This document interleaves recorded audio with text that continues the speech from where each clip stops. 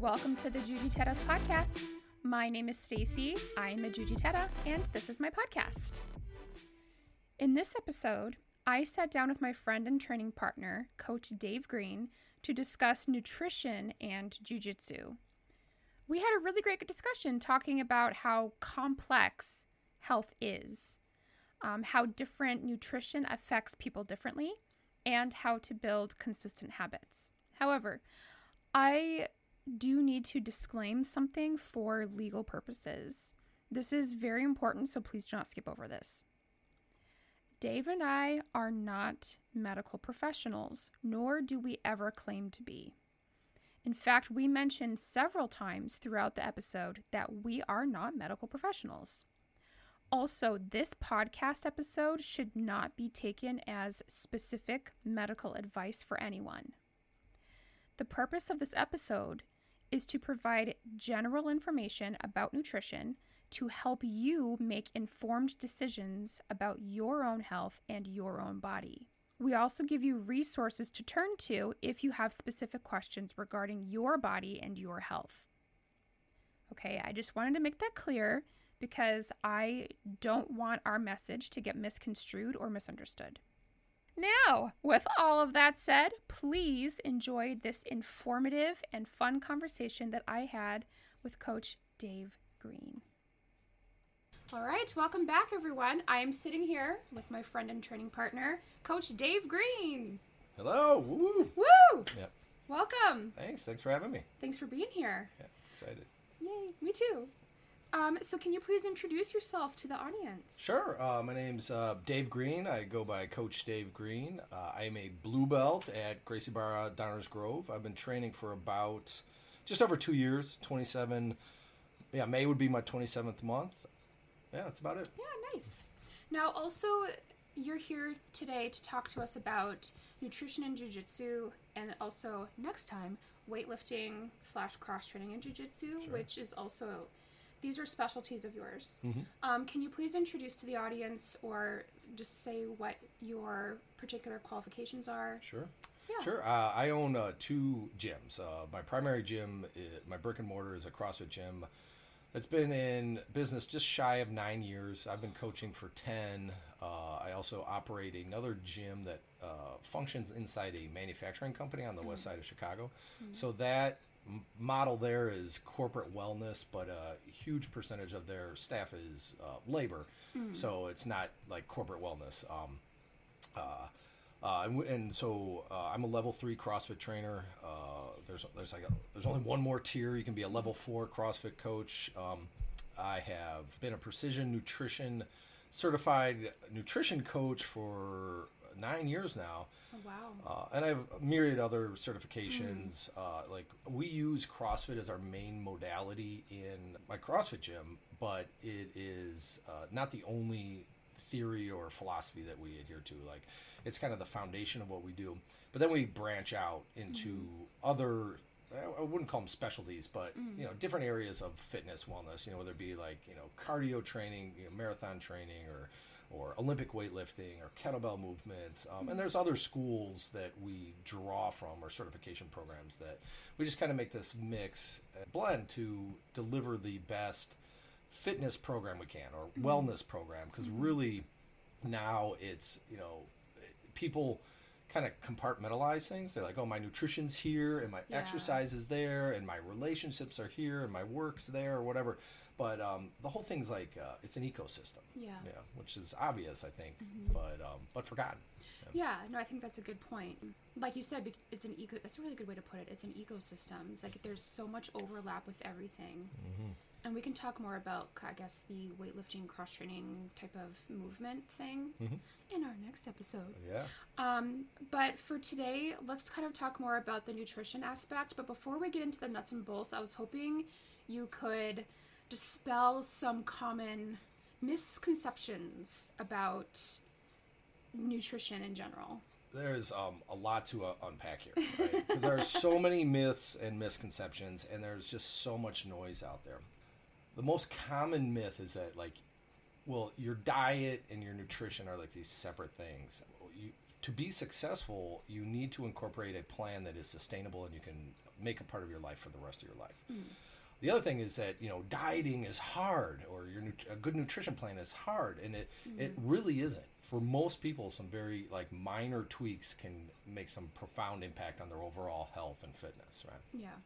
Agreed. Yeah. And I was actually listening to another podcast that I enjoy very much, and they were talking about how they get questions all the time. It's like, well, which exercise should I do? Which vegetables should I eat? Which this or that should I have? And they're just like, the one you're gonna eat. Right, yeah. Like the one you're gonna do. Yeah. Like do the thing you're gonna do. It's gotta be enjoyable, and that's not to say, what we define as enjoyable.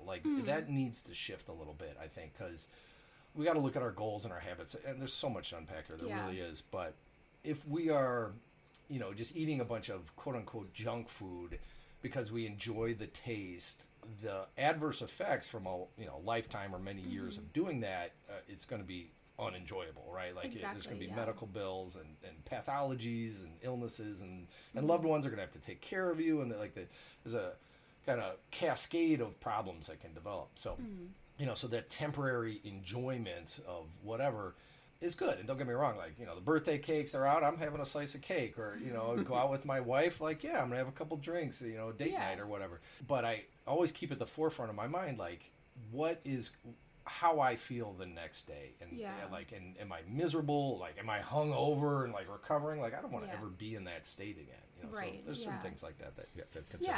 And for those who want to nitpick what he just said, he's not saying don't eat stuff that tastes good, you guys. I think what you're saying is just don't make that your whole entire diet. Well, so there's this myth of good foods, bad foods, right? The way I coach, or my approach to coaching, is there's no absolutes, right? So I'm not going to say there's no bad foods, but there are surprisingly few foods that I would say never eat. One example is trans fats. There's synthetic fats. They're made in a lab. They cause a ton of problems inside your body. So that's one thing I was never ever eat trans fats if you can avoid it. And think about we're talking about margarine, synthetic butters, just you should not eat them. But that's about the only one, if you enjoy a glass of wine, have a glass of wine every once in a while, but realize the implications it has, or the ramifications it has on you moving towards your goals, whatever they are. If you want to get stronger, develop lean mass, tone, you want to lose weight, you want to be better on the jiu-jitsu mats. I want to have a little more endurance, energy, exactly. Right? Yeah. And I think that's an important point to make too, is that and that's something that I've had to learn over many years, that I finally am getting a handle on, is that what feels good right now doesn't always feel good later. Yeah, for sure. So, for sure. Yeah. So, I think it's interesting that you brought up the point that there's no quote-unquote bad foods, because I think we're served that narrative all the time. And then, we hear women especially, and I really hope your wife hasn't said this stuff. I feel so bad. Go. But we as women have said, we'll make comments about ourselves, or to ourselves, or, around others about oh, I'm on a diet, but I had, a candy bar today. Oh, I cheated. Oh, this or that or whatever. Right. It's oh, I ate so much junk food. I had one donut at work. You can have a donut. You're allowed to eat a donut. Right, yeah. So what happens with a lot of people is okay, I'm on this diet, or I have this regimen that I'm going through, and then they fall off the rails. They eat that donut, or they're in the office, somebody brings a box of donuts, they're really good. They walk by it 20 times on the way to the bathroom or whatever, and and then their self-control is a lot like currency. This happens to all of us. So it's you walk by 20 times, and that 21st time you're oh, I've been so good all day, I'm gonna eat the donut. Yeah. And then the other side of that is, you have the donut and you're well, I messed up already, so the rest of the day is just shot. Yeah. And so those myths, need to be overtaken. It's having a donut in the grand scheme of thing, if you're relatively, and I hate these words, but good with your diet. Quote unquote good. You couldn't see him do the little air quotes. Yeah, air quotes, when right. he said that. Yeah, it's you just need to understand, I had a donut today, I'm going to get back on track, or, I'm not going to have dessert, at dinner or whatever, so that's, people throw out the entire day because of, one misstep, Yeah. And when really overall, it's just like going to jujitsu, right? Consistency is the key. You're going to have good days, you're going to have bad days, but you keep showing up and practicing the habits, the good, I hate these words, but, the habits that are going to move you towards your goals. Yeah. Right? And, so consistency is the big thing. I think that's a huge takeaway with this. Yeah, definitely. And, now, I feel like I haven't made a secret about the fact that I have depression, and I'm finally managing it with medication, which I realize medication is not a tool for everyone, but it has been very effective for me. And I've been able to see kind of like pre-treatment, and now I was stuck in the all or nothing. Yeah. I was stuck there so bad. Yeah. And I would try, and then like one thing would happen, and then I would just like throw my hands and be like, well, I give up. Yeah. And it's really difficult to kind of live that way. Yeah. So it really is. Now that I'm able to be more consistent, I'm really starting to see kind of the fruits of that labor, obviously because I've been training jiu-jitsu for like 7 years now, so obviously I can see like the jiu-jitsu, but at the same time, like personally with things like nutrition, I'm finally starting to see, like, as long as consistently I'm putting things into my body that make me feel good and that I know are going to help me perform better. And again, like, which vegetables do I eat? The ones that I'm going to eat. Yeah. The ones that I like. For example, I love carrots. I love to eat carrots. I eat them as much as I can. Yeah. But anyway, I'm getting off track. But it's good. Like, and so like now, I'm like, for example, this weekend I'm going to my nephew's birthday party. I'm going to have some birthday cake and share ice cream with the kids or whatever. Because you have to celebrate. Yeah, it's a celebration. And so I'm not going to feel bad about it. Yeah, like the Chicago Opens tomorrow. If it was my nephew's birthday tonight, like I may be skipping that piece of cake because I got to make weight tomorrow. But that's like a very, sort of extreme situation. Yeah. Like it's very critical. Like it's a very specific set of circumstances. But yeah, you got to go out and celebrate. And by the way, I love how candid you are. With your depression. But you have to understand that you're not alone. I've helped thousands of people at this point, and I can't tell you what percentage of them, but it's going to go along with whatever the American demographic, how many people are depressed, anxiety, those things. One of the things that really is fascinating to me with diet, and this is where the whole ecosystem thing comes into play, is that, our gut health affects our mood. And there's a lot of science, there's so much research coming out about this, but I forget but you have serotonin and dopamine, like a huge component of that is manufactured in your stomach. So if your gut health is not optimized, it's going to affect your mood. Now, I'm not going to say like, go off depression medication if you need it because you're working on a better diet, but it's very interesting. Like it's the cause and effect thing. Like, is there depression because of less than ideal gut health? Possibly. It's an interesting thing, and every situation is different, obviously. That would be something to consult your physician about. Yeah, for sure. We're not doctors or licensed medical professionals. But if you have questions about that for yourself, talk to your doctor. Yeah, for sure. Yeah, I'm a trainer. I feel I'm like not I have a clinician. to say that. Yeah. No, but it is. And that's par for the course in my field. People come in with low back injuries, those sorts of things. Like, I can't say I can fix you, but I can say, like, hey, if we start doing some strength training the right way, we can minimize that pain. Yeah. And then same thing with the diet stuff. Like, I operate under a registered dietitian. You have to in Illinois if you're getting nutrition coaching. Definitely. But it's interesting to note because I think this is where part of the problem comes in with nutrition for most people. It's like what we were taught, right? Like I grew up with the food pyramid. Oh my God, me too. Yeah, 7 to 11 servings. The base of that pyramid was 7 to 11 servings of carbohydrates. Yep. And it turns out that is total bunk science. Yeah. And so the noise that we get, women get a lot of it, men get a lot of it too. We all have body image issues that we're going through, no matter how fit we are. It just, if you're at the checkout aisle at the grocery store, that like all the magazines are. Oh my God, yeah. Like, ladies. Men get this too. Like, I don't want to. Obviously, in my podcast, because I'm a woman and I'm trying to reach other women too, but I'm not trying to leave out the men.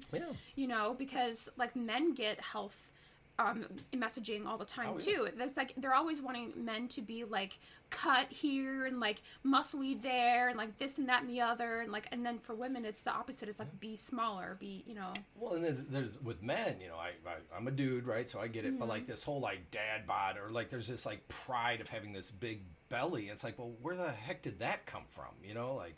And I know plenty of guys are just like big old gut hanging out. Like this is like the definition of what a man is. It's like I challenge that, you know. And there's you know, maybe it's a few years gone by now where like the dad bod was like the hot thing. Like, you know, ladies wanted dad bod. I'm like, you know, but it's just it's interesting because I think it's a normalization of, I don't want to say infirmity, but like less than ideal health, you know.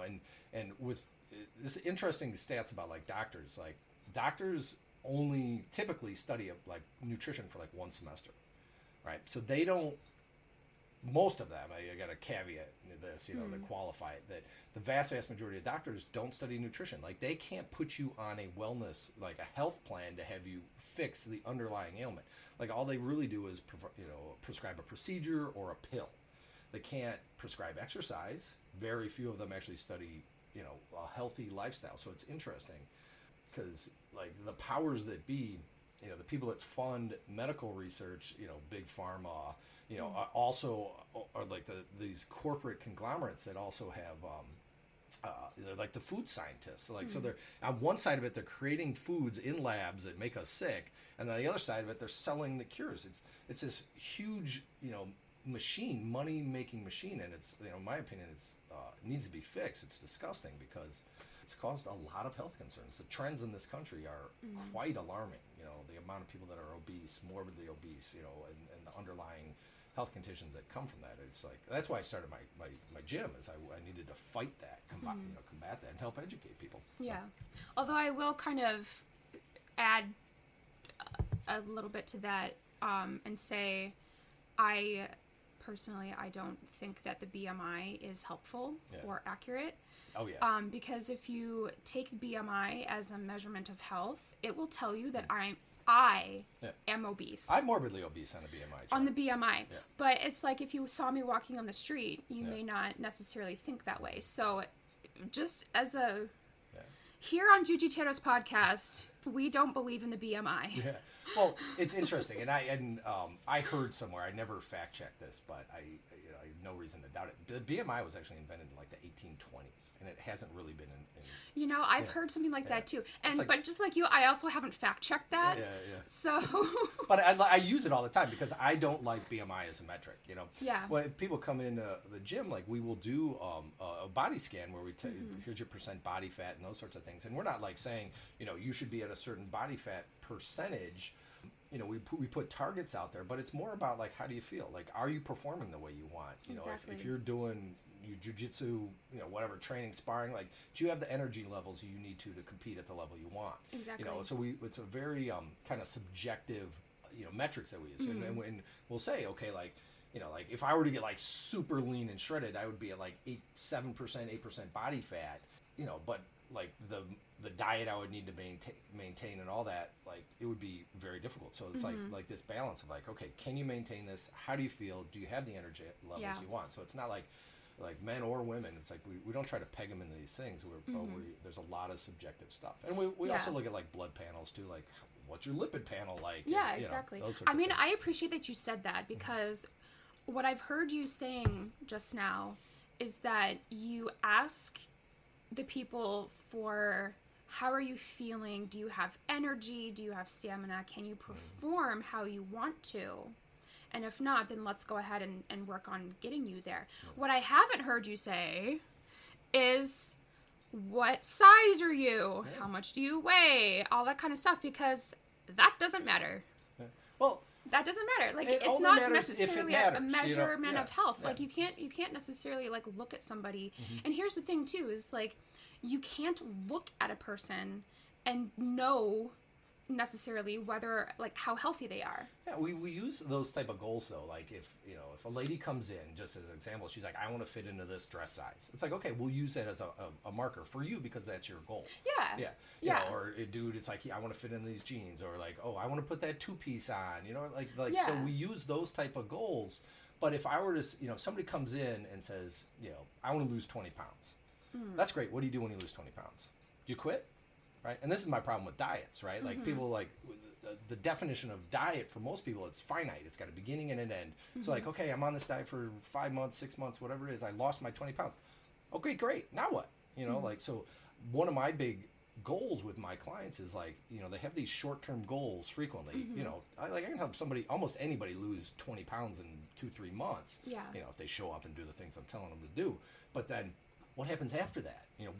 I'm trying to create this lifelong roadmap. I want them to get on a sustainable plan that they can use for the rest of their life. Yeah. Yeah. So that's my overarching goal, regardless of who I'm sitting in front of. Yeah. No, definitely. And I think in terms of nutrition, I think that is the way to go. Like you have to be able to, and that's another thing with the diets too. And I've heard this all over the place. I've tried diets before. Yeah. It never works because it's not sustainable. Yeah. Like I can do it for like maybe a month or two. Yeah. Trying to do it every day for like a month or two, and then by like week 7 or 8, the whole thing just collapses in on itself. Yo-yoing. Yeah. And then you get depressed or upset with your results because you're like, oh, I lost 10 pounds and I gained 10 pounds or whatever. Well, I mean, my depression's different because there's no reason behind it. I just, the medicine helps me, but And people speaking get of frustrated. They feel like failures. It's so frustrating. It does. Because it just exacerbates the problem. Yeah. And having that on top of it too. But anyway, not to make this about a depression episode, but like you said, this like me being candid about this stuff is like I got tired of feeling like I was struggling inside my own head and I had nobody to turn to. Yeah. So I was like, well, if nobody else is going to talk about it, I guess I'll start. Yeah. Well, I'm here for it. Like, I'm on a mission to help as many people as I possibly can. That's like, and that's what I do. My gym is CrossFit Spiro. It means hope. Like I'm trying to, Spiro means hope. It's Latin. I'm trying to deliver hope for people. Yeah. And it doesn't matter. Like, I've helped 400-pound dudes lose 150, 200 pounds.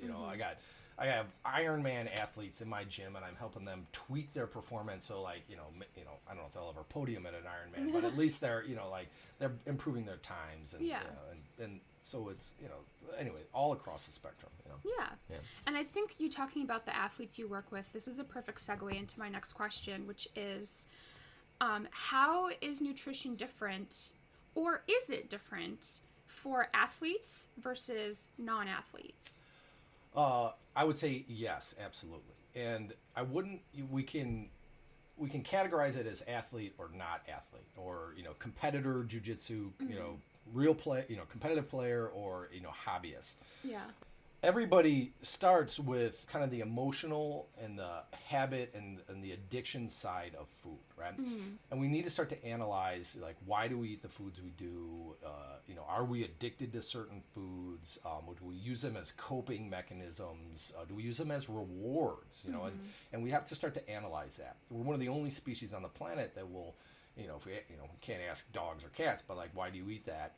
It's like, because it tastes good. So we there's this emotional response we have from food, and we look for that. So at the end of the day, stressful day, we're going to reward ourselves like, oh, I did, I kicked butt at work today. I'm going to have that drink, or I was really good at whatever. I'm going to have, some dessert today, or, oh my goodness, I'm so stressed out. I need to have that drink, So we got to analyze those things. But most people think they overcomplicate it, right? So like the athlete side, we would get into like measuring things, quantifiable stuff, like, caloric deficit, maybe caloric surplus because they're trying to gain weight. People do both, right? There's going to be like, do we count macros? There's all those sorts of things that we can do. But for the beginner or the non-athlete, the first step is to analyze the quality of foods that you're eating. Okay. We don't look at the quantities at all. Like, I don't care about, I do care, but like, if you are like, oh, I only can have, 2,000 calories a day, you're setting yourself up for failure. If we look at swapping out lower quality, lower nutrient dense foods for higher quality, higher nutrients in our foods, then we just swap out the quality, and we're never looking at the quantities of foods, right? So yes, there's a difference. If you are a competitive athlete, just to use myself an example, I hover around 14-15% body fat. If I wanted to like drop a weight class for jiu-jitsu competitions, right? Like I need to drop about 8 pounds, and I can use my body weight, see how much body fat I have, and it's like, is it realistic for me to lose like another 5, 6-7% body fat? Like, do I have that weight to lose, or am I going to have to start to cut into some lean mass in order to lose the weight? Now, is that something I want to do? So we can get really technical with the athletes, but again, we always have to come back to, like, can you sustain this plan? Is this something you can do? We have to look at, your work life, your training schedule, your support at home. I can't tell you how many people I have, they're dialed in on their diet, and the husband or the wife is just, cookies and bonbons and, glasses of wine every single night or whatever it is, and they don't have the support at home. So we have to, it's an ecosystem. We'll come right back to that. Well, and you mentioned something about quality of food versus quantity. How can people decide, or how can they know what the quality is of their food, and how do they find better quality food? So there's some real simple guidelines. And again, these are just broad generalizations, but the vast majority of Americans, I would argue probably 90-95% of Americans, are protein deficient. They need to eat more protein. They need to have more protein on every single plate. A good rule of thumb, and again, I don't want people to get into measuring, but like, you should be eating 90% or 100% of your body weight in grams of protein every single day. And most people don't hit that. They don't even only hit half of that. So that's like the number one thing we can do. And protein's great because it breaks down into the building blocks for literally everything you're made of. And it also makes you feel more full, right? So I always encourage people to eat their proteins first. So, like whatever, if you go to the restaurant and you get a burger and a side salad and fries, it's like, eat the burger first, right? Get that protein in, because it's going to fill you up, make you feel more full. Then eat the greens, and then, maybe nibble on some fries, as the last thing. Most people like barrel through the carbs to the fries, and then it triggers a different kind of insulin response, and they get more hungry, and they don't know when they're full and all that stuff. Okay. But so that's that. Protein needs to be upped for 90% of the people. The other thing is to eat whole, real foods. So if we're at the grocery store, don't buy things that come in a box. Don't buy things that have more than 5 ingredients. If they have a label on it, read the label. If you don't know what the words are, you probably should not be eating it. There are so many food additives in our normal consumption, in American consumption. They're like artificial colors, all sorts of things that are banned in other countries because they make us sick, and they make us hold body fat. And I for one think that's a little bit intentional, because anyway, that's a whole nother conversation. But so, eating real foods that don't have labels. If they have labels, try to shoot for things that have less than 5 ingredients, and you should know everything that's on that label. If you don't know what it is, like, why are you putting it in your body? And for me, it's kind of like intuitive, but most people, they were born this way, or they're raised this way, they develop these habits, maybe from their parents, but so eating whole, real foods, unprocessed foods, unrefined foods, things we ate 100 years ago that didn't exist in the grocery store 100 years ago. Yeah. What if people are out there in podcast land being like, what about dried pasta? Yeah. That kind of stuff. Well, again, it's like, you've got to look at your goals and what you want to do. I try to minimize and refine carbohydrates as much as possible. And that's breads, sugar, wheat, those sorts of things. There is not a whole lot of nutritional value from grains. There's some fiber in there, but you have to look at like the way grains are made. Like, they literally like strip all the nutrients out of them, and then they enrich them, quote unquote, and they put nutrients back into them. So all the good things from like natural grains are basically taken out of the vast majority of grain products. I'm not saying I never have a bowl of pasta or some lasagna or some stuff like that, but it's not a normal staple of my diet. Yeah. It's a treat for me. It's like an occasional thing. Yeah. Like, you're not eating pasta every day. Yeah, because like if we go through some like elimination and we start to remove some of these things from our diet, right? And we spend 30, 60 days like that, and then we start to incorporate them, then we see what the actual effects they have on our body. And I guarantee you, like, if you like eliminated refined carbohydrates from your diet for a couple weeks, there's going to be a detox. There's going to be like, it will suck. You know, it really will. Your body refined. When I say refined carbohydrates, like there's really no difference between. There is some difference, but between sugars and complex carbohydrates. But they are more addictive than heroin and cocaine. What? Yes. And no way. Absolutely. And people do not realize how addicted to sugar they actually are. And so when it comes out, there's a detox. And I'm not saying you're going to be, shaking on your bedroom floor, but you're going to go to rehab. Yeah, you're going to have headaches. You're going to feel like crap. You're going to feel slow and sluggish. But our bodies are designed to, I'm all over the place here with topics. Our bodies are designed to burn fat as a primary fuel source, right? Essentially, there's a lot to that. But we have kind of supplemented that to eating an abundance of sugars. And so sugar is in our bloodstream. Extra sugar ends up in our liver. We get fatty liver disease and pre-diabetes, type 2 diabetes, those types of things because of an abundance of sugar. It's fascinating when you really start to read about it. But if we eliminate that stuff, take it out of our diet for a month, and then we start to put it back in. Like if I eat a bowl of pasta, I feel like bloated and slow. The next day on the mats, I'm going to be moving like crap, like garbage. I'm not going to like the way I perform because of the effects that refined carbohydrates have on me. And I'm not saying I never have a piece of cake or any of that, but I understand. Like I'm dialed in on my nutrition, so I'm very sensitive to a lot of these things. Well, and I think what you just said right now, I think is important, is that you understand how different foods affect your body and how it makes you feel when you eat them.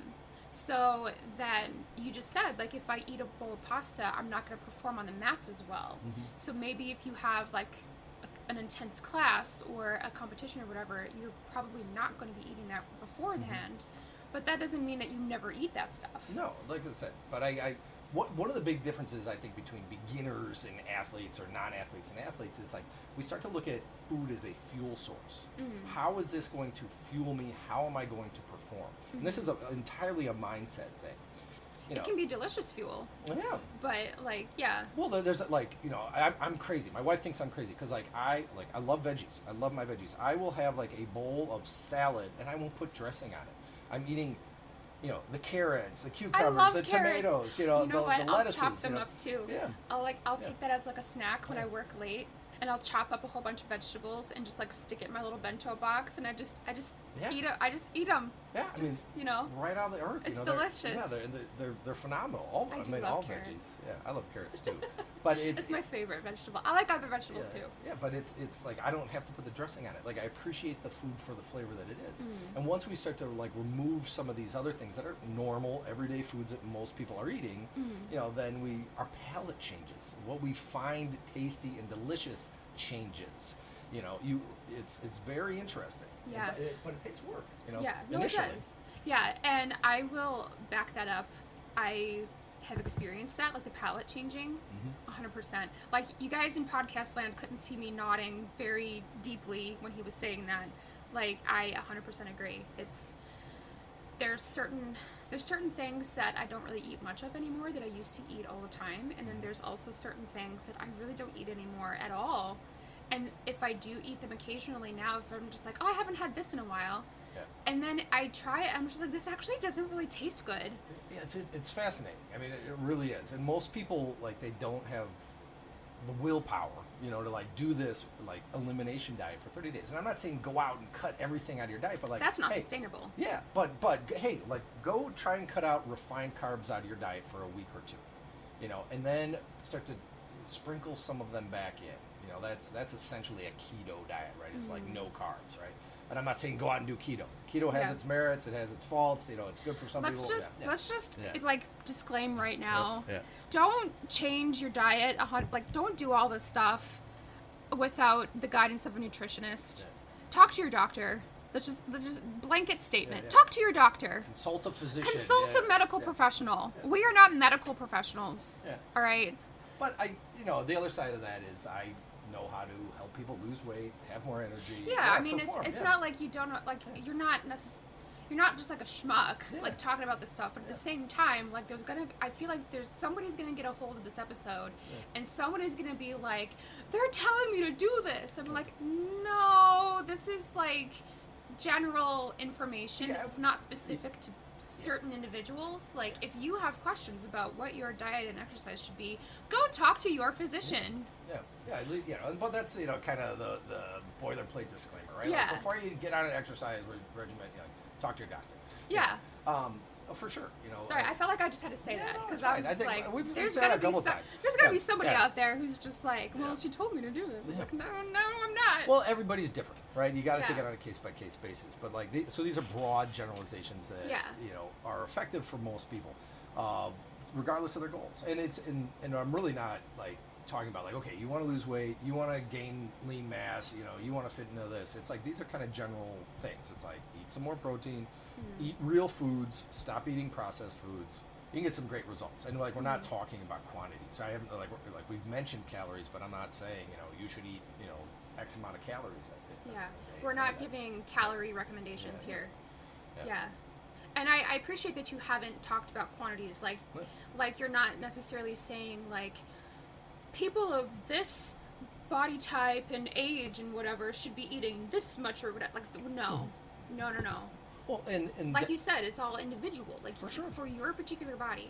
Yeah, and this is like the beginner sort of recommendations, right? Yeah. And then so like an athlete, somebody who's really looking to perform, like the Chicago Opens tomorrow. Mm-hmm. We have some friends that are competing. Some of these people have 30 people in their brackets, 24 people in their brackets. Oh my gosh. Yeah, so like they're looking at 6, 7, 8 matches. Some of them are doing gi That's and no really gi. intense. Yeah, oh my gosh, the energy expenditure is insane. Yeah, so how do you perform, for 2 days potentially with, as lean as possible with the energy, so high to do all these things. Yeah.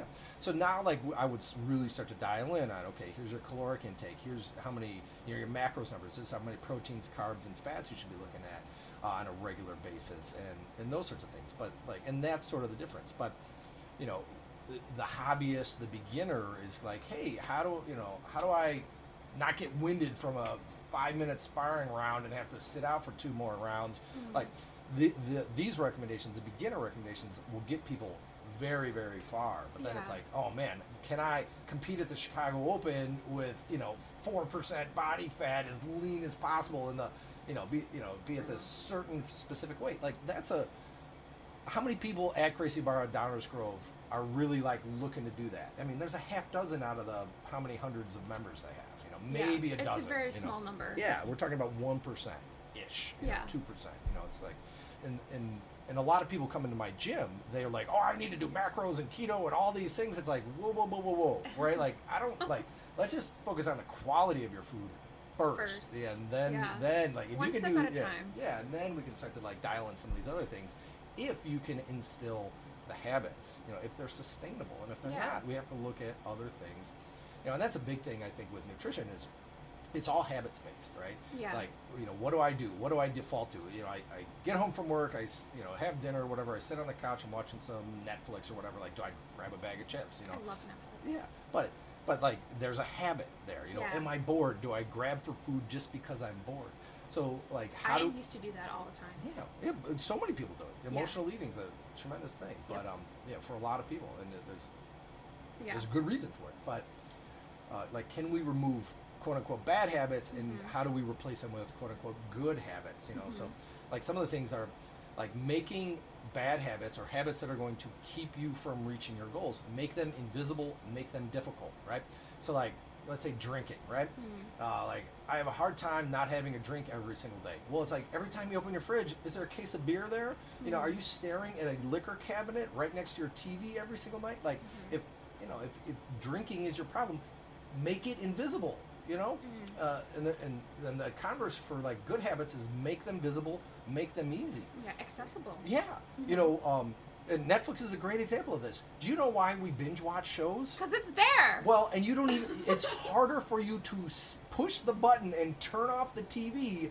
It auto plays the next episode. Boom, it's 10 so seconds. easy. Yeah, they Less know. Than 10. Yeah, it's like 5 seconds sometimes. The wizards at that make the shows, they understand this. I mean, Amazon's the same way. Like, they figured out how to make it as It's so painless as easy. possible. Just one-click shopping. That's how Exactly. Amazon made billions. It's so One-click easy. shopping. Yeah. So they make the habits easy and accessible. Yeah. Right. And so that's how, like, if you want to like replace, better foods in your diet or your nutrition plan, put them right forefront. Like, there are a lot of my members that I've helped. It's like, you know what? I'm coming to your house and I'm going through your cabinets. They're like, oh my God. And it's like, yeah, like I'm getting rid of all the bad habit stuff because you're paying me to do this. And if it's sitting there staring at you, like, you're going to do it because it's right there, Yeah. And I have to fully support that because I've noticed that for myself as well. Like, I'll get the bag of whole carrots at Aldi, and I keep them like right there, And also it's not to say that we don't have like boxes of stuff. Yeah. But it's the thing is, like, it's way more effort to try to prepare a box of whatever than it is just to wash off a carrot and eat it. Yeah. And if I'm hungry, it's like, that's going to get me food faster than any of this other stuff. Yeah, well, and it's it's just like, I'm hungry now. I want to the box of cookies or whatever. Like, I mean, I'm addicted to bakery. Like my wife brings it home or whatever. It's like, I know it's there and I'm going to root it out. The boys like their muffins. I got a 5-year-old and a 3-year-old, and they have their treats, but it's like, if those muffins are there, it's like all of my willpower not to eat them or whatever. But that's the thing with me too. I love pastries, breads, that kind of thing. What I've done though is I heard this from someone else, and I can't exactly remember who told this to me. This has been a long time ago, but it's stuck in my mind. Is that if you want the breads and the pastries and stuff, fine, have them, but you have to make them from scratch. Oh, that's like real food. But then you have to put forth the effort too. Yeah, it's great. I love it. And so and then also there's no preservatives in there, so it's like it doesn't necessarily sit on your shelf and last for like 3 weeks. Yeah, well, and everything's scalable, by the way. You know what I mean? You have to look at where you're starting from. If you're like munching on a box of cookies every single night or day or whatever, or a bag of potato chips, like having a piece of toast is a great step. It's progress. Yeah. I'm not. So like everybody's different. So you got to look at that stuff. But there are studies. Like if you put that box of cookies like in the basement, in the cabinet, whatever, the fridge downstairs or whatever, and you're upstairs watching TV, like you won't go downstairs and get it. But if it's right there, you just make it a little harder to get to. Exactly. It's a huge step. I mean, you can if beginners. you still want it, you can have it, but you're gonna have to spend a little more effort to get it. Yeah. Like sometimes I get in a mood and I'm just like, I really want some spaghetti and I want to put some olive oil and some Parmesan and all that kind of stuff. But then now I have to sit there and I have to boil the spaghetti and I have to make sure it doesn't boil and strain it. It's so many steps. And and boiling spaghetti is like, technically easy. But it's just like if I'm hungry, if I'm in a place where I'm just like I am hungry right now and I want to eat, I'm gonna reach for whatever's convenient and right there. Yeah. And so that's why I keep that bag of carrots in the fridge. Yeah, for sure.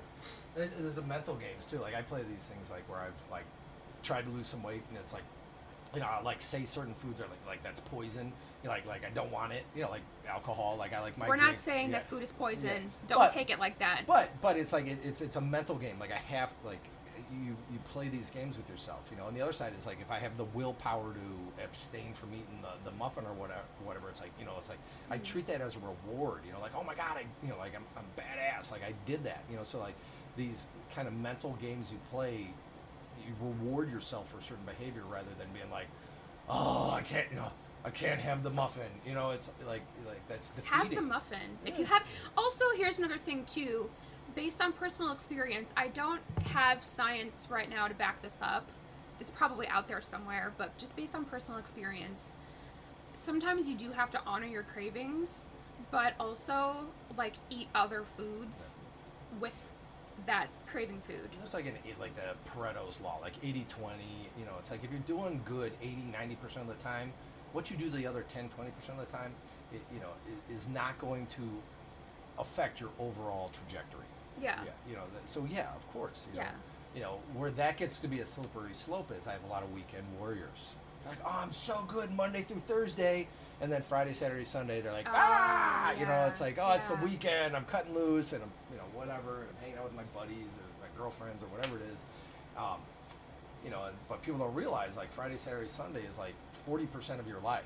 And then if you add holidays and birthday parties and the other events, it's like, well, now half your life is, dedicated to, moving towards your goals, and the other half is the party. So like people don't like when you start to break that down for people, they're like, oh my goodness, like thought it was only the weekend.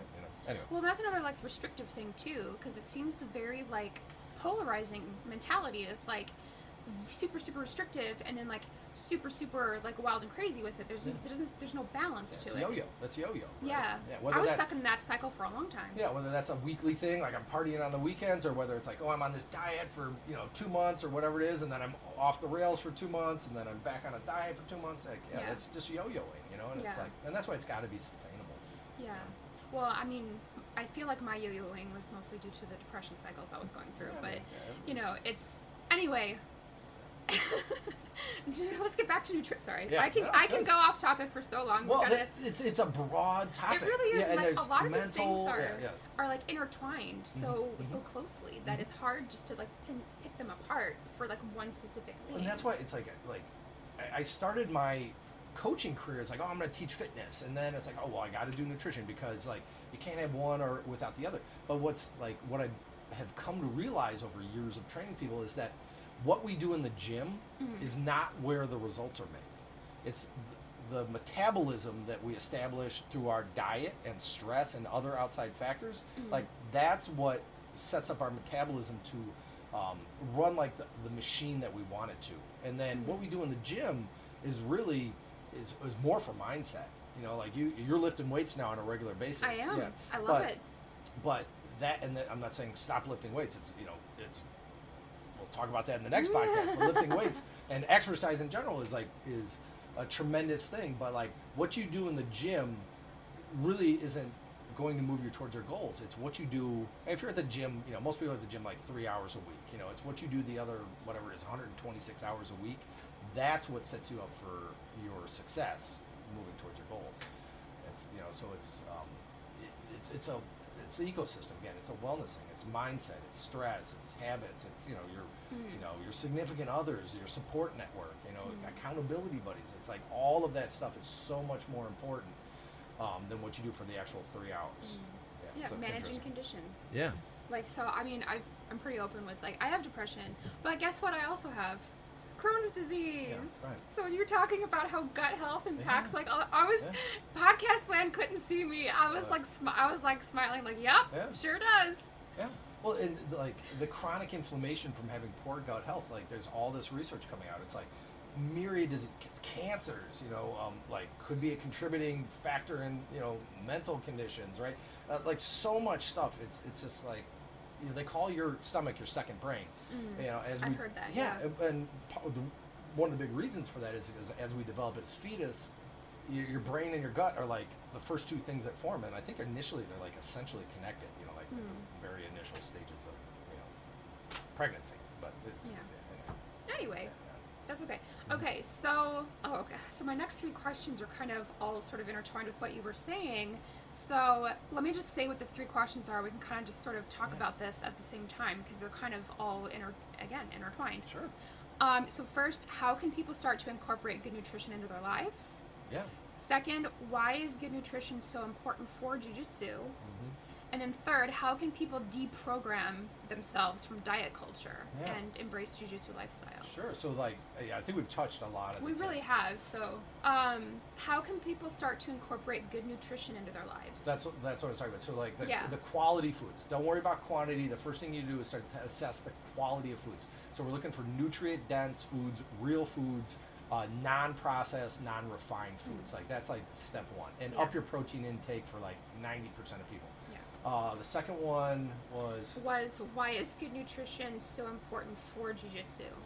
I think it's important for jiu-jitsu specifically, but life in general. But if we want to hone in on, whether you're a hobbyist or a competitive jiu-jitsu player, like you're going to have better rolls. You're going to recover faster. You're going to have more energy, right? So what's a better roll? Like you're not going to be gassed from the first round. Yeah, gasping for air. Yeah, sparring. Like your metabolic system is how you deliver energy to your cells and your muscles and all the things. And if that's primed, you're going to be able to roll better. You're not going to be so gassed out from a round or two. You'll be able to stay in the jiu-jitsu school longer, more consecutively. Like I train I try to train 4 or 5 days a week at least, and then I'm doing strength training and cardio and all that stuff on top of that, and stretching, very important. But if my metabolism and my nutrition is not primed, like, I'm not going to be able to do that. And for the people that don't know me, I'm a 46-year-old. I know one of your questions was like, what's your role in the gym? I'm the inherent old guy in the gym. One of them, a representative old guy, but I'm 46, and I train 2 times a day, almost every single day. Yeah. If I didn't mind nutrition, different things though. Like you're at jiu-jitsu, and then you're at the gym, and then you're doing whatever. Yeah, and we'll talk about that a little bit more. That's the next one, guys. Yeah, but more energy, recover faster is a big one. Like if you spend a 90-minute session at Gracie Barra like we did today, like is it going to take me 2 days to recover from that, or can I come back tomorrow, Saturday, and get on the mats again? So recovery is a huge thing. Being consistent. Yeah. So. Yeah, I think that's it. And then, the third one was, how can people deprogram themselves from diet culture and embrace a jiu-jitsu lifestyle? Yeah, so this is where I think you need to find a good coach. There is so much noise, so much bad information for some of the reasons I was talking about before. And, men and women, we kind of were bombarded differently with these things. Yeah. But find somebody that knows what they're talking about, has a good track record. There's a lot of garbage coaches out there. There's a lot of great coaches. Yeah. Let me ask, because it's the first question I feel like it's going to be to that statement is, well, how do I know if they're good or garbage? Like, how do I know if they know what they're talking about? If I don't know what I'm talking about, how do I know if they do? So I think you need to be meeting with a person in person, and that might be remote. I have remote clients all over the country, but we sit down and we Zoom or we get on phone calls and we talk. A real coach, a good coach, is going to connect with you emotionally and mentally. Like, you'll get a good vibe. And there's all different types of school. Like, I love the CrossFit, Kool-Aid, if you will. Like, I'm drinking from that. But there's other great stuff out there too. But if you're just looking at like social media reels and posts and those sorts of things, like there might be some good information out there, but there's a lot of garbage. Yeah, there is. There's just so much garbage right there. Yeah, so you have to like kind of interview the coach, right? And it has to be a good fit. And they should have some clients that they've worked with, right? And they should be able to provide some, what's the word I'm looking for, social proof. I've been working with Stacy for the last 9 months, and look at what we've done. And there are some coaches that work only with women, or that's their bread and butter. And some coaches that only work with whatever jiu-jitsu players. And like you got to look at the people that resonate with you. It's an interview process. It's hard, but like if your gut is off. Your gut feeling is off, like, it's probably not going to be a good fit. Even if that is one of the most knowledgeable, best coaches in the world, like, if you don't buy into it, you're not going to buy into it, So it's a nuanced question. Piggybacking off of that, do you have any example questions people can ask the coach when they're interviewing? Like quote-unquote interviewing. Yeah, so, I mean, like, certifications are one thing, but you don't need to have a certificate to be educated, knowledgeable, and know how to train people. So it's like they can have the list of credentials, and I have a lot of doctors in my gym, just as a case in point, kind of circling back to that, and they're like, they wholeheartedly say, like, they don't do what I do. What I do on a daily basis is save lives, right? Like, and they give me full credit for that. So it's like, I don't have a doctorate degree, it's preventative measures. Yeah, exactly.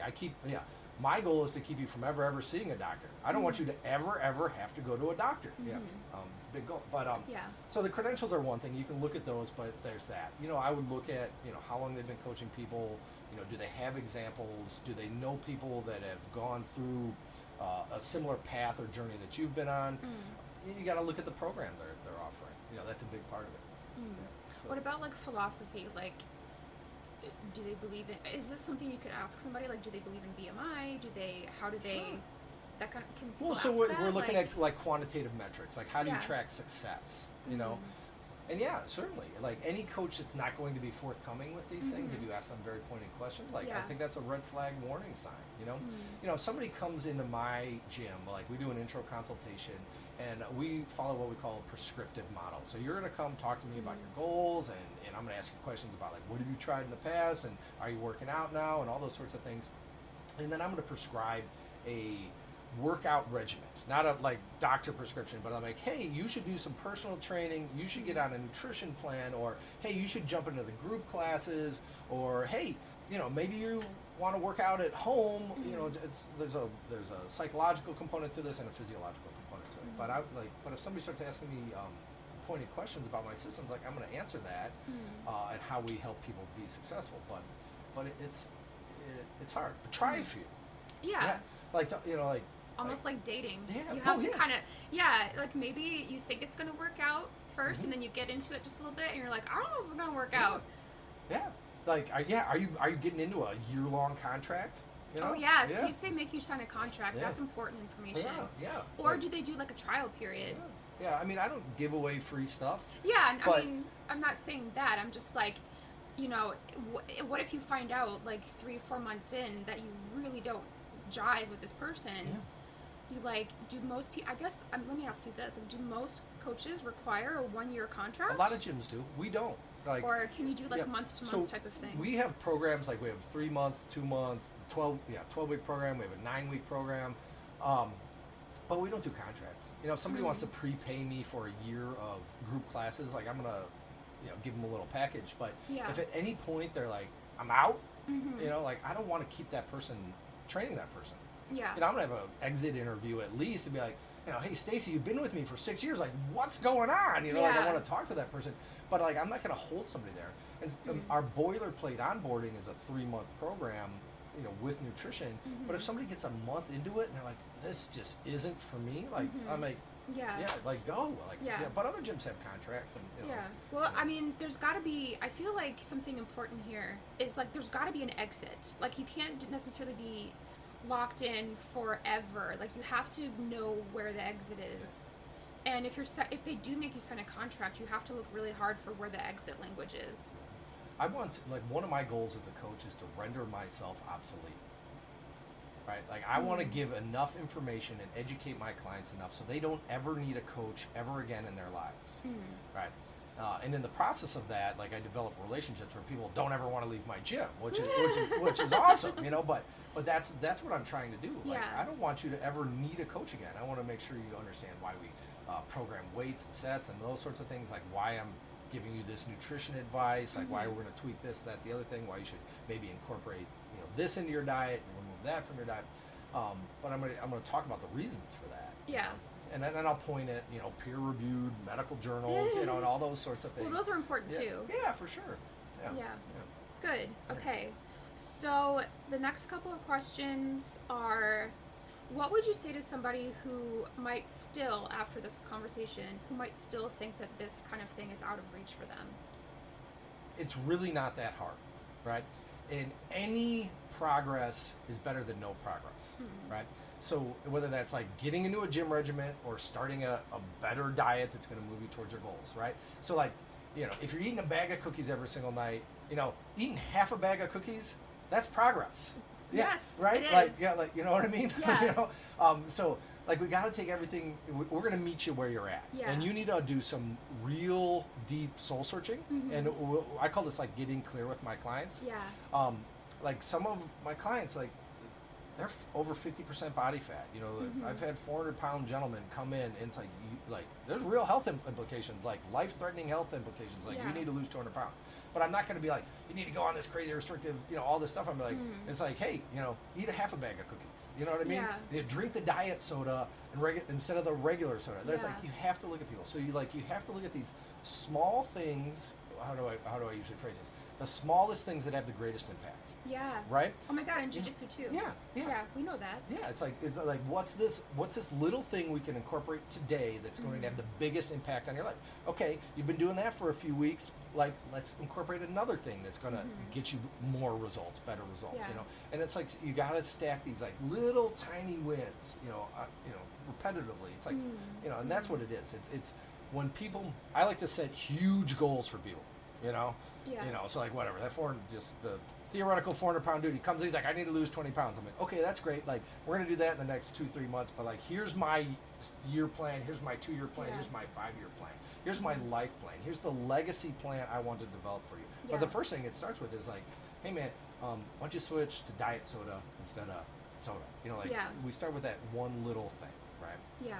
I hope that was a good answer. Yeah, Concise no, enough. it is. No, it's fine. It's I appreciate that you said that it's small steps, because I've also personally, like, I've been in the cycle where I literally sit down on my couch in whatever state I'm in, and I'm just mindlessly eating like popcorn out of a bag, or eating chips out of a bag, or I literally would go to the store. Like, I've done this.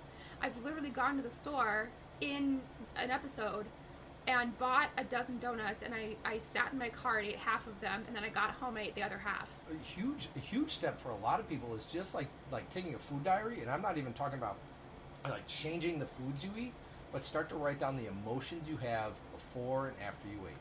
Like, yeah, and it's like starting to understand your relationship with food, mentally, psychologically. Exactly. Yeah, it's like that's a tremendous step when people are like, you know, yeah. I mean, these donuts, like, I don't even know why. Exactly, and I'm not trying to like shade anybody. Like, I love donuts. I still do. I had a donut. Like, I don't know. I went to the store because I really wanted a donut, and by God, I went to the store and I bought a donut, and I bought 2 donuts, and I ate one in my car because I wanted it. And then I saved the other one and I ate it the next day. But, you know, it's like, that's the thing, because like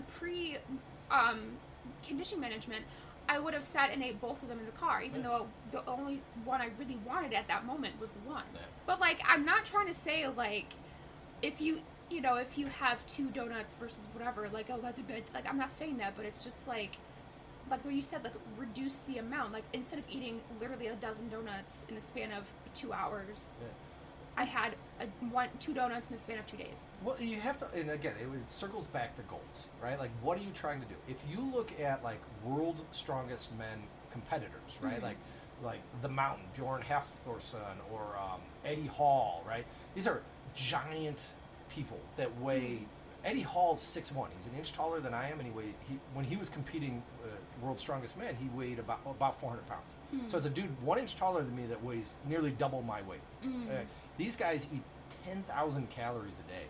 Like, there's like a Eat the Mountains diet challenge where like some regular guys try to eat what the mountain eats in a day. But like, in order to like deadlift over 1,000 pounds and do these guys need to have that caloric intake. So like Eddie Hall would literally get up in the morning and start eating Snickers bars. So he had the caloric intake to maintain the athletic ability that he needed to compete at that level. You know, and it's insane. But again, it's like, what are your goals? Everybody's different. And I don't know your background.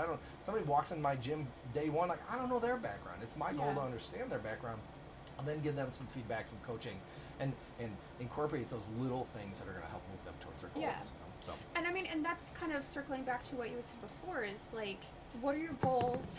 How do you feel? Mm-hmm. And also, like, not necessarily cutting out entire food groups or whatever, but like maybe reducing the amount that you're eating in one sitting. Yeah. Or swapping. Yeah, or swapping it. Yeah. But it's like with my donuts example. I literally used to eat so many in a sitting. I love donuts. And like, I love them too. And like, the first like 1, maybe 2 felt all right, but then after that, if I just kept shoving them on my face, I'm like, I don't even want this anymore. But like, now I've started, I can't stop. Yeah, well, you gotta do that's the food diary thing. You gotta start like, how did I feel before I ate this? Like, why did I buy the donuts? And then how do I feel after? Kind of that all or nothing mentality type of deal. But yeah, just like reducing the amount. It's like, I still eat donuts, guys. Yeah. But now I'm only eating like 1, maybe 2 instead of a dozen. Yeah. You know, it's fascinating. You know, like, and there's so much into this. But anyway, yeah. Anyway, so next question. We're wrapping up here. Yeah. What are some good resources that people can check out? That I can link them in these show notes and whatever. Sure. Come see me. All right. No, in all seriousness, like, I am on a mission to help as many people as I possibly can. Oh, 1,000%. I'm gonna link your website and stuff. Yeah, and so you can book a 15-minute call for me, and this is not a pitch. This is not me trying to sell you coaching. This is me just spend 10-15 minutes on the phone with you to give you some clarity, some insight on how you can move towards your goals. Right? Like, we just spent like an hour talking. Yeah. And like, listen to this episode, guys. Like, he just gave a lot of really good like advice and stuff for. Yeah, but I mean, there's tons of great resources out there. You know, there's podcasts I listen to. You know, there influencers out there, but there's real science-based information. Like, I love Peter Attia is one of Dr. Peter Attia. He's out there. Huberman is another one, the Huberman Lab. He's a phenomenal guy to listen to. Dr. Amy Shaw. I can't remember the name of her book. She's got a podcast also, but like there's so many. I mean, there's a lot of really, really, really smart people out there that are doing great work. But those are like kind of three of the big ones off the top of my head that I love. Dr. Amy Shaw, Peter Attia is doing some great stuff. Andy Galpin's another one. Andrew Huberman. Like, there's some great info out there. Yeah, so I can find links to wherever they have.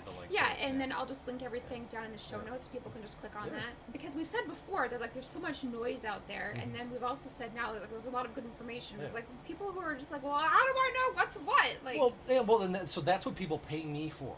Yeah. I am trained to read through all the noise and decipher and then and give you the stuff that works. And honestly, like there's a lot of trial and error when I started coaching people, and I'm not saying I'm just throwing stuff at the wall to see what sticks, but like I've been doing this for 10 years, and I've developed a system that is works the vast majority of the time, regardless of who you are, regardless of what your goals are. I have people that need to lose 100 pounds, and I have Ironman athletes in my gym. I have I've got all types. So Awesome. So, that circles back to what you had said earlier about, like, finding a good coach and the interview process. We already talked about that. Okay, so where can people find you on social media? You can always shoot me an email, Dave@CrossFitSpero, which is SPERO.com. My Instagram handle is Coach_Dave Greene, and it's Coach Dave Greene on Facebook. Yeah, that's really where I'm at right now. So. Okay, awesome. Wow, Coach Dave, thank you so much for being here. It's a pleasure. Thanks for having me. I really appreciate your time, and this was really thought-provoking, informational. And one more time, we are not medical professionals. Before you start any diet or exercise program, consult a medical professional. Absolutely. Consult your physician. Yeah. Thanks for having me. This was so much fun. Thanks for being here. Thanks for helping me get my voice out there. Yeah, definitely. I hope you enjoyed that conversation. This definitely was the longest episode I've ever done. But with a complex topic like this one, which also goes hand in hand with Dave's next guest appearance, talking about weightlifting, cross-training, and general exercise along with jiu-jitsu. It's so complex and it's so individualized, as you heard him saying. And so I really am glad that we took the time to dive into a lot of these particular topics. So I just wanted to kind of summarize some of the main points that Dave was making. The first one is eat quality food without necessarily worrying about the quantity of it. He also talked about building sustainable habits for long-term success. He also talked about eating in moderation for certain types of foods that you don't necessarily want to have as part of your day-to-day nutrition. And I touched on this, and also Dave had touched on this a little bit, is that we generally are stuck in an all or nothing type of mentality, which really hinders our goals.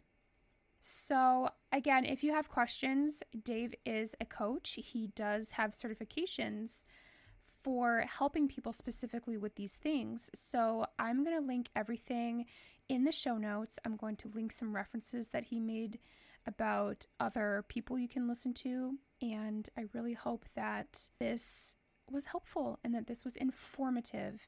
And if it made you question things, that it inspires you to go get the answers to your questions. So with all of that said, I am looking forward to seeing you guys in the next one. Bye. Thank you so much for listening to this episode. If you liked what you heard, please subscribe to this podcast, give it a rating, and leave me a review. If you have any questions for me, or if there's something you want me to talk about, then DM me on Instagram at jujiteraspodcast, or email me at jujiteraspodcast@gmail.com. These will all be linked in the show notes below. See you next time.